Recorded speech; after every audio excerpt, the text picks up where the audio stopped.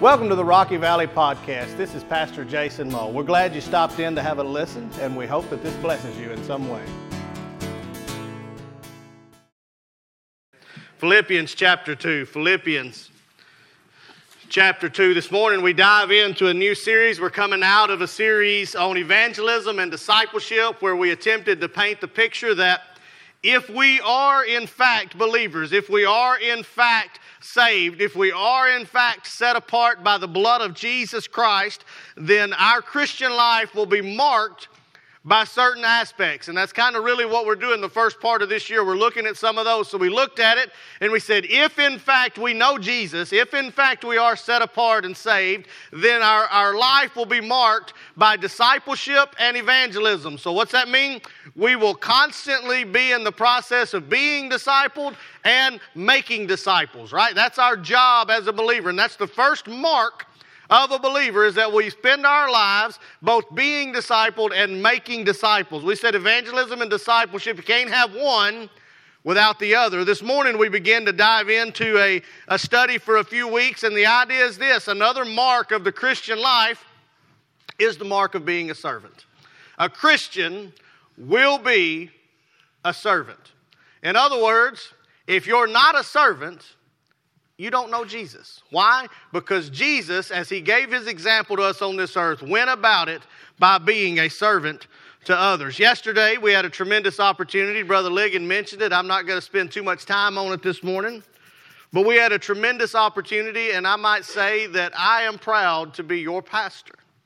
I am proud to be your pastor, not just because of yesterday, but because of all week. I saw you all week long, some of you out serving in different capacities, just to go out and have opportunity to share the love of Christ with your neighbor, either with your chainsaw, with your bare hands, with your attitude, with your cooking, with whatever it was that God has blessed you with. You were using it yesterday as a group. We went out. I failed to count how many people.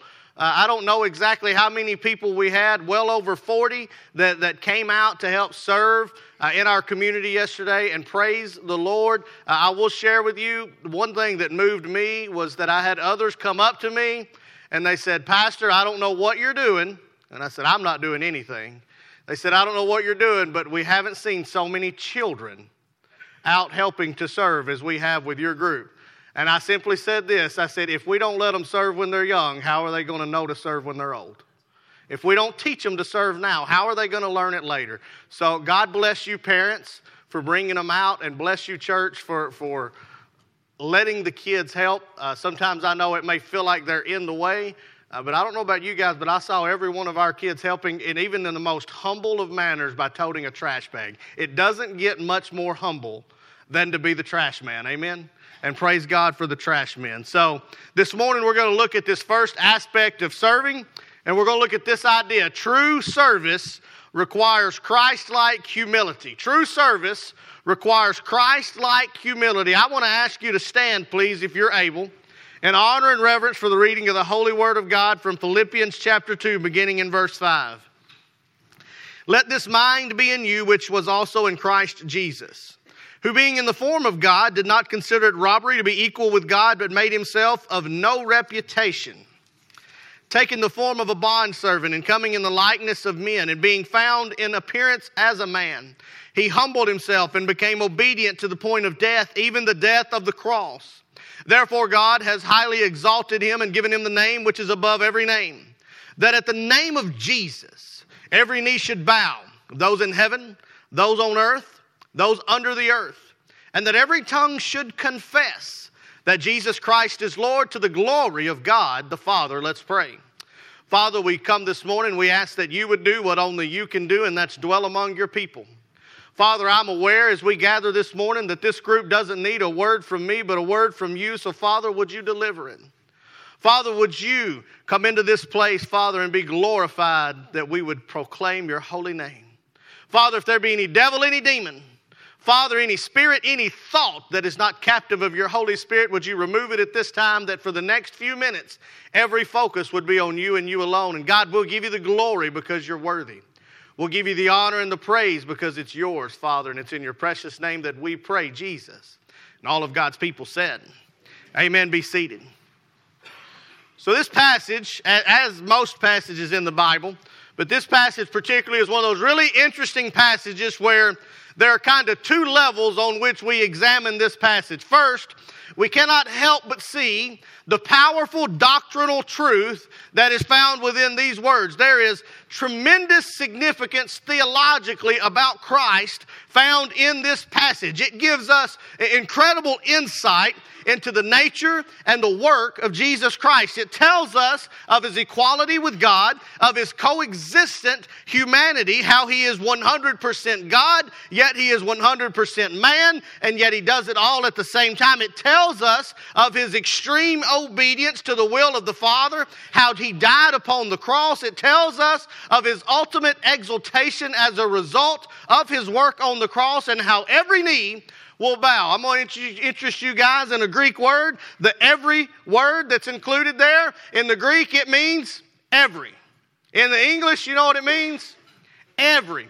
All of them. Because of Christ's work and his supreme preeminence, every knee will bow. Not just those who believe in him, but all will bow to Christ at some point. And that is his ultimate exaltation, is that at some point, every knee will bow and confess that Jesus Christ is Lord. So we see all of this doctrinal truth found right here in Philippians chapter 2, but just as important, we've got to look at the contextual message. In other words, the tone and the tenor of Paul's writing as we look at where he's sending this letter under the divine inspiration of the Holy Spirit. And we begin to see that it's an extremely practical text just as well as it's an extremely doctrinal text. So we see this section of Scripture in context with all of those around it, and we see that in the book as a whole, Paul is making an argument to the church at Philippi. He's making a very practical plea to the church at Philippi. It's not just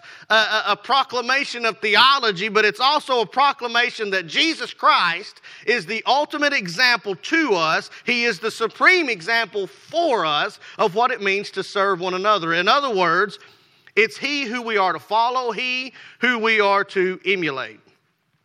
So we could preach this text standalone on the Christology and the theology and any other ology you want to think of. But at the end of the day, my friends, here's what it boils down to. If your theology doesn't move you practically, in other words, if what you study about the Bible doesn't change what you do and how you live, then you didn't really understand it in the first place. If you can read through it and just gain all kinds of real deep, fancy knowledge, but you don't put it into practice in your life, you didn't really understand what God was saying to you through the Bible. It would be like reading a book on how to cook. Let's say you opened up a book and it had a great recipe for how to make the best spaghetti that there ever was. And you read this recipe, you memorized this recipe, and you knew deep down exactly what the recipe was for making the greatest spaghetti that ever was. And you went to the grocery store. Now this week that might be more difficult than others, but you went to the grocery store and you gathered all of the ingredients to make the greatest spaghetti that ever was.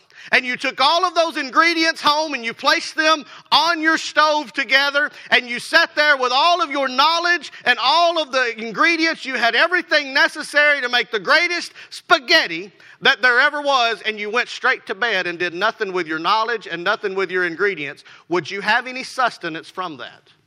Of course not. It would have done you no good to have had the recipe and the stuff if you don't whip it together and make the greatest spaghetti that ever. Anybody else want spaghetti for lunch now? Huh? Amen. So, any of you cooking, let me know. I'll be there. If it doesn't change how you act, then all you got was a bunch of knowledge. And James, in fact, says about that faith without works is dead. In other words, if what you know about Jesus doesn't move the parameter and the thermometer of your life, then you didn't meet Jesus. So this is the practical message of this text. Have this attitude, have this mindset among yourselves. If you're going to do what I said in verses 1 through 4, and this the idea that Paul is setting forth in 1 through 4, is that we'll put others' needs before our own. But if you're going to do that, Paul says it's not a natural thing, then you have to have the same mind as Christ. And so verse 5 through 11 shows us how to live this out practically. So in other words, before we understand 6 through 11, we have to understand the instruction in verse 5. So what does Paul say in verse 5?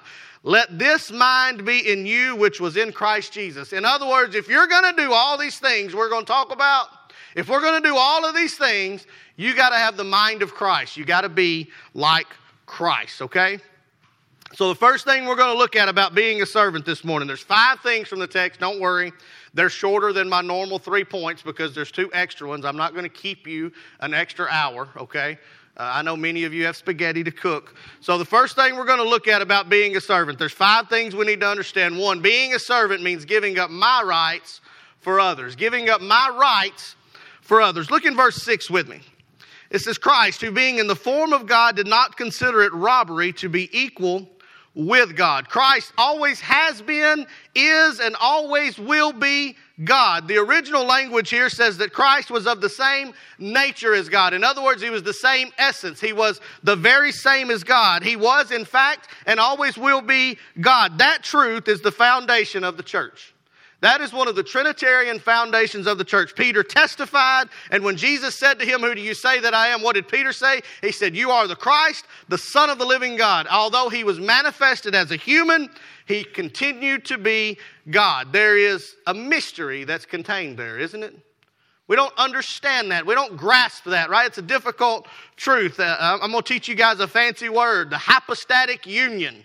Okay, the hypostatic union. You can use that later when you're at some kind of place where you want to sound smart. You can use that word. Now let me break it down and give you the Jason Mull, very easy to understand definition of that really fancy term, hypostatic union. It simply means that Jesus was always God, always will be God. Even though he was fully man, he was still God.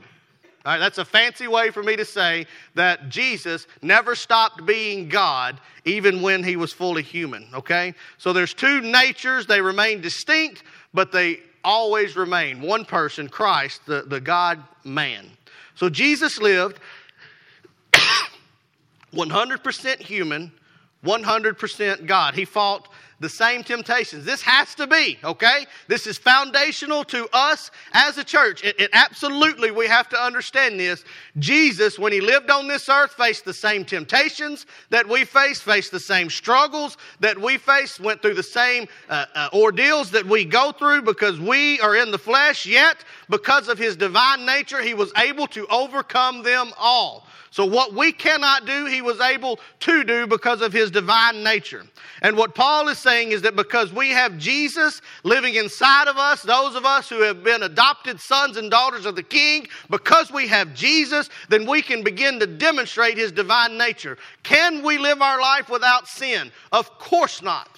Of course not. I can't even tie my shoes without sinning in some fashion or another. But we can begin to display the divine natures of Christ, and having Jesus with us enables us to do so. And so Paul says, look, Jesus was and is God. He wasn't a prophet just. He wasn't a teacher just. He wasn't just a healer. He was and is God. And we have to get that. John 1:14 says the Word became flesh and took up residence among us. We observed his glory, the glory as the one and only Son. So we have to understand that Jesus is God in the flesh. But look what Jesus, who is fully God in the flesh, did. He did not consider equality with God to be of his advantage, right? He didn't consider it robbery, right? He didn't consider leaving that heavenly deity, leaving that place in heaven and coming to dwell among us men, coming down to this place to dwell among us. He didn't look at it as robbery. He didn't look at it as trying to get his advantage. He didn't hold on to his rights as God. He was not looking out for himself, but he came to this earth, what? For the esteem of others, right? What was his purpose for coming? That we might have forgiveness of our sins. In other words, Jesus came to this earth simply because we failed. Can you imagine that? What greater love is this? That Jesus said, I'm going to completely abandon my rights and my liberties and my deity as God. I'm going to completely leave that behind to go dwell among these people. Why? Because they didn't do what I commanded them to do in the first place. I love them so much that when they fail to do the one thing I told them to do, I'm going to go to them anyway that they might have a way to be made right. He had all the access and privilege to his deity. He could have exploited that. He could have used his power. He could have done any of these things. But instead, he looked at his deity as an opportunity to serve. Even though he could have used it for himself, he used it for others. Now think about that in contrast to how the world teaches us to think and what we're made to look at.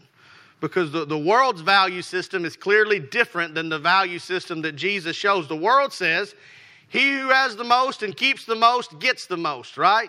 He who does the most and gets the most with what he has gets it. But Jesus said this. Jesus went quite the opposite. He said, I've got everything. I'm going to leave it all behind and become nothing that others might have everything. Think about that. If you and I are ever going to be servants, if we're ever going to serve and put ourselves out, then we're going to have the same attitude of Christ. We're going to have to give up our rights. In other words, if I'm going to serve somebody else, I can't go with the attitude of this is what I deserve. This is what's due to me. This is what I deserve. I deserve this. I've earned this. It's mine. This is my right. We have to say, listen, I'm going to give up my rights. I'm going to leave my right behind that I might esteem others first. I might put others before me. So first thing, we have to give up our rights for others. Second, being a servant means becoming less that others can become more. Becoming less that others can become more. Look with me at verse 7. But he made himself of no reputation. That literally means he emptied himself. He made himself of no reputation, coming as a bondservant in the likeness of men. He made himself nothing, emptied himself of all of his significance. How? By taking on the form of a slave. That word bondservant here in this text, some texts will call it slave, depends on your interpretation. But literally, he took on the very nature of the least servant. He came as a servant. He didn't come as a lord. He didn't come down born into a palace, born into a kingdom. He came to be born in a manger, in a lowly area, in a lowly place as a complete servant. He gave himself for others. All of creation was created by him and through him, according to the word of God. And yet the one who created everything emptied himself of everything that he might come into it to save everything. Jesus became a servant. What a dramatic distance that Jesus traveled from heaven to a cross. I want you to think about. From robes to rags.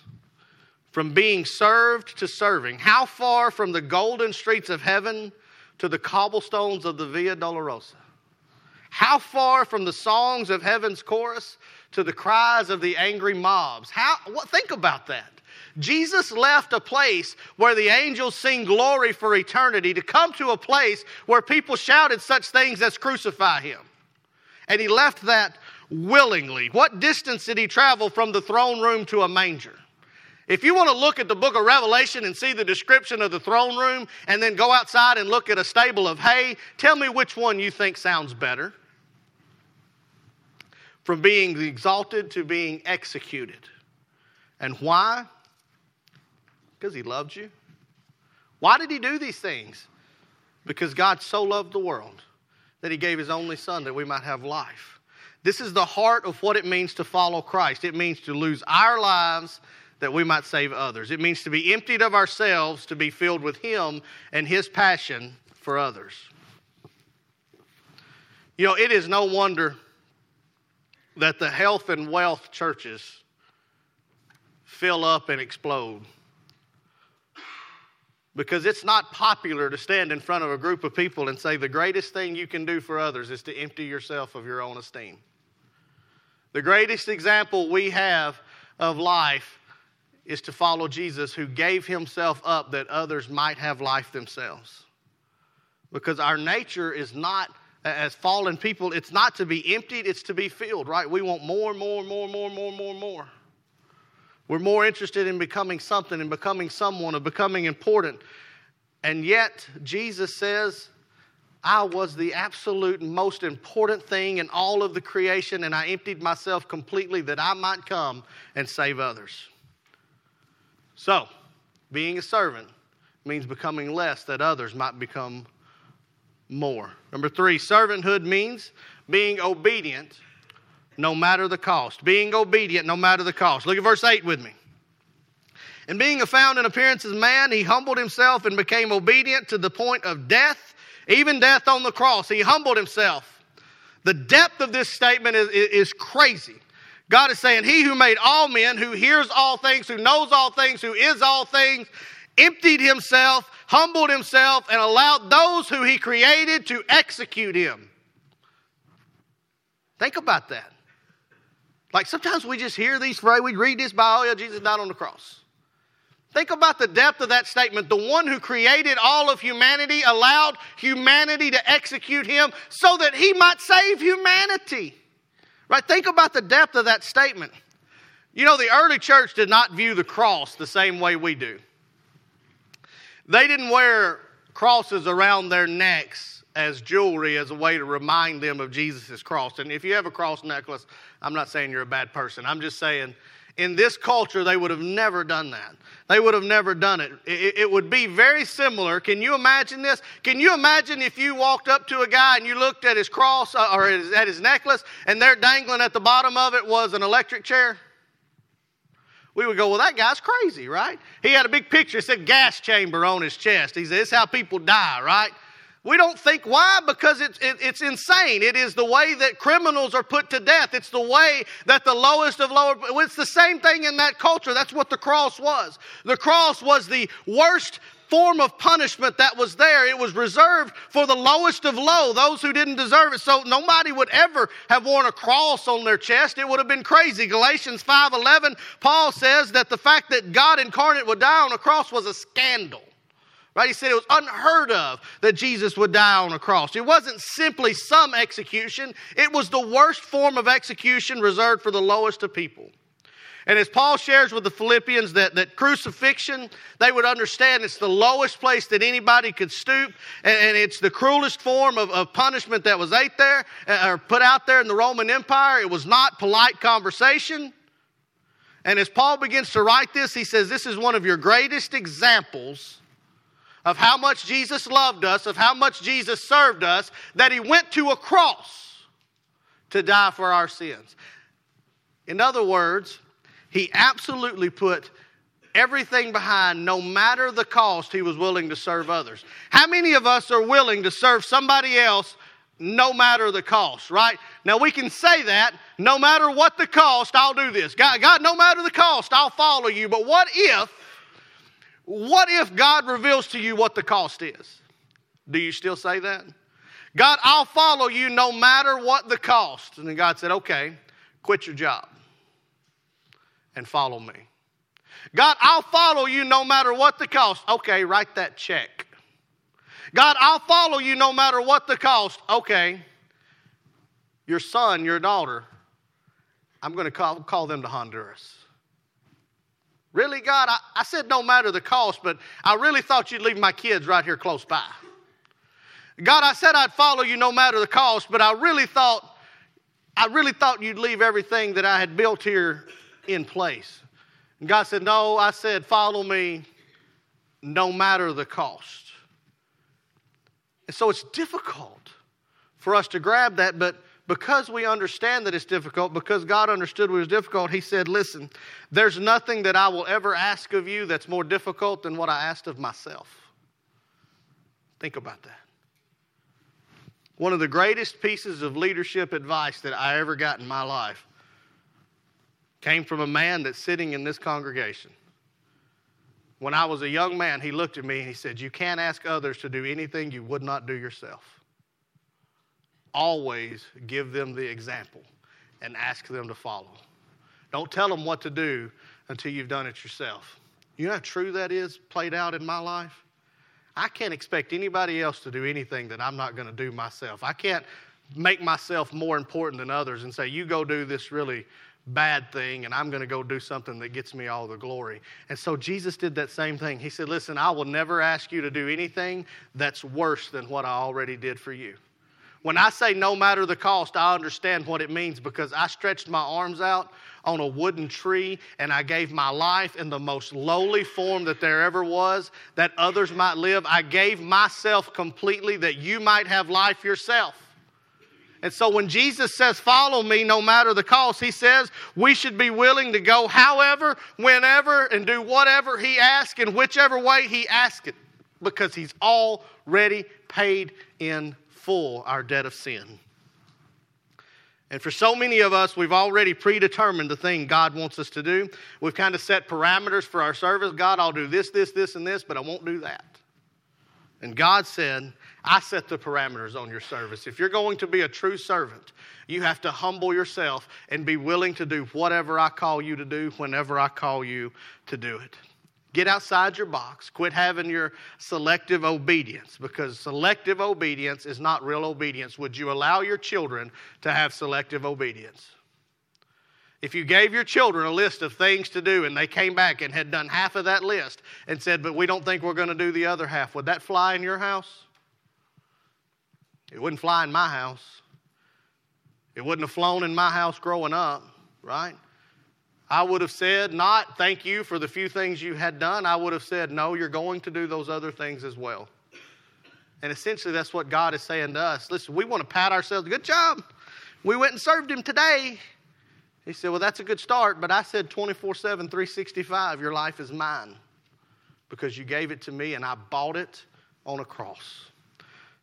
Servanthood means being obedient no matter the cost. Hey, I got good news, right? Brother Jason always throws all this bad stuff out there. These last two are a little more exciting. Verse 9 through 11, we look at this idea. Your service will be rewarded.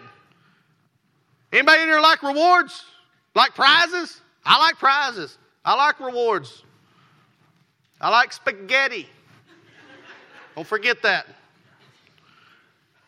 Look at verse 9 through 11. Jesus was obedient. He humbled himself. He was willing to pay the price. He did all of these things, and the Word of God says as a result of all of that, He has highly exalted him and given him the name which is above every name. Every knee will bow, every tongue will confess, because he was a humble servant, obedient to death, even death on the cross. God rewards our humble, obedient service. Proverbs 22:4 says the result of humility is the fear of the Lord, along with wealth, honor, and life. Matthew 23:11, the greatest among you shall be your servant, and whoever exalts himself will be humbled. Whoever humbles himself will be exalted. James 4:10, humble yourselves before the Lord, and he will exalt you. Luke 14, everyone who exalts himself will be humbled, and the one who humbles himself will be exalted. In other words, service, obedient service to God will be rewarded. However, it might not be rewarded with your health and wealth on this earth. Let me put that disclaimer in there. Will God bless you? Absolutely. Has God already blessed you? I can look at you right now and tell you that God has blessed you far beyond what you deserve already. Every one of us, no matter what our situation, would have to say, if we're being honest, God has blessed us far and away more than we deserve. However, can I tell you the truth? Your service to Christ, your obedience to service to Christ will be rewarded. That is Scripture. You will be exalted. But you know when you will be exalted? You will be exalted after the second coming of Christ. If you study in the book of Revelation, you'll see that we are exalted after the second coming of Christ. We rule and we reign with Him. We are put on a place above all others. But God never said, if you follow me, your life here will be perfect. If you serve me, everything will be. In fact, He said, if you serve me, you will be persecuted. You will be hated. You will be made fun of. You will be cast aside. But take heart, because joy comes in the morning. Right? I said it was good news, and then I turned around and said it's not going to happen for you till you die. I'm sorry. Can I tell you something? I've also read in the book of Revelation what happens to those who aren't exalted with Christ. Your eternity is far better having been persecuted in this life and spending an eternity being exalted with Christ than having been exalted in this life, spending an eternity being humbled in the lake of fire. And finally this morning, being a servant is more about being than it is about doing.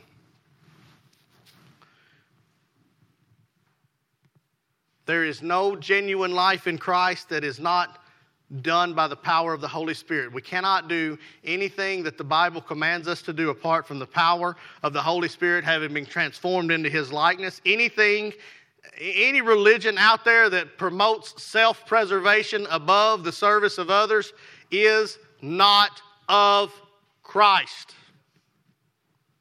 So, Brother Jason, what's wrong with all the health and wealth, prosperity, gospel preachers out there? They are false. They are not the true Christianity, because true Christianity does not promote self. True Christianity esteems others first. Did Jesus promote Himself while He was on this earth? No. He humbled Himself that others might have. And when He transforms us into His likeness, we too should esteem others above ourselves. Am I saying you're wrong if you're wealthy on this earth? No. You can be wealthy and be a Christian. There's nothing wrong. God doesn't say, I hate for my people to have things. That's not the truth. But what is the truth is that if your religion, if your basis is the promotion of self without the esteeming of others, you don't have a baseline of true Christianity. And so how do we do this? We always look for these really big experiences, right? We look for these big opportunities where we can demonstrate just how faithful to God that we are. How can we demonstrate our servanthood to God in this one, really huge opportunity? But in reality, that's not usually how it happens. Usually being a servant is just being, and not always about what you're doing in terms of a big thing. It's an uneventful, regular occurrence in our lives. The attitude, the mindset of serving others instead of being served, of giving rather than getting.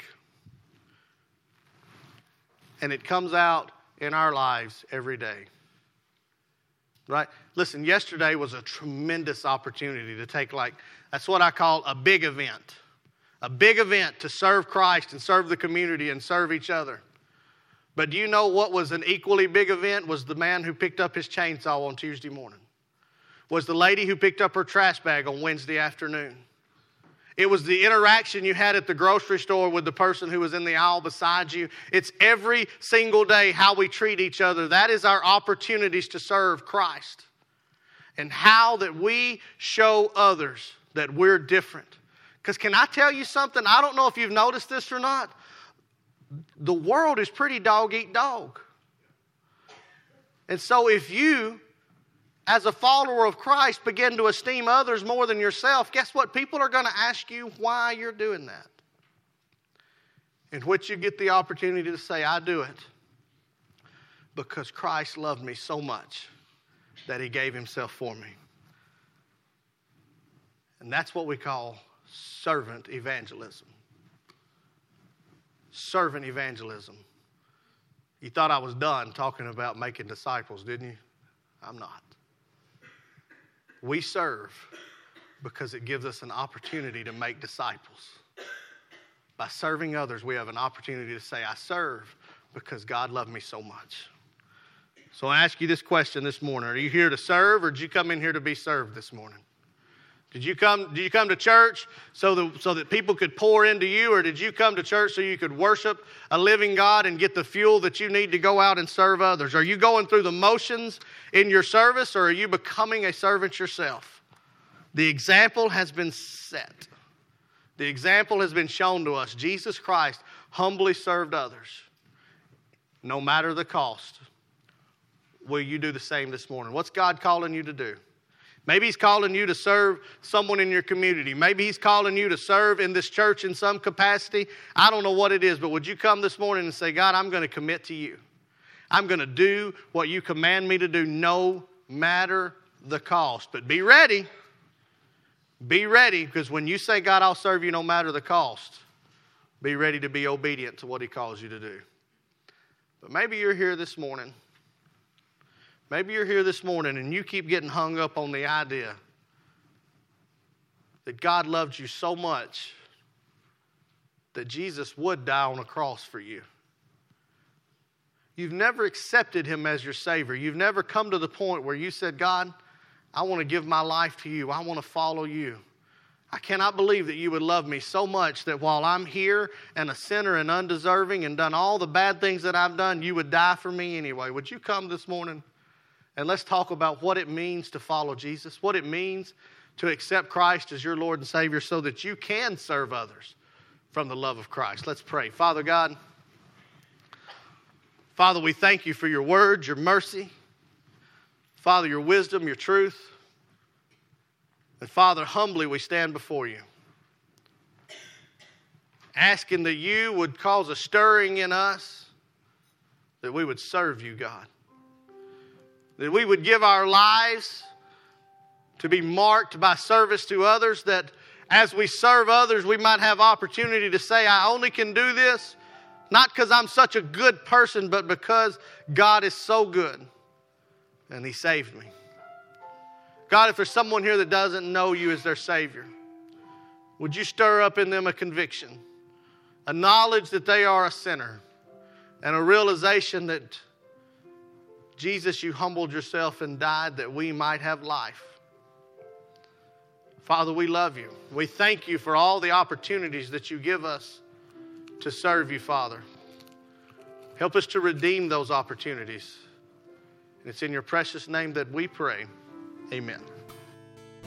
Thanks again for joining in. We sincerely hope that this has blessed you in some way. If you have any further questions, feel free to give us a call or check us out on the web at www.rockyvalleybaptist.org. Thank you and have a blessed day.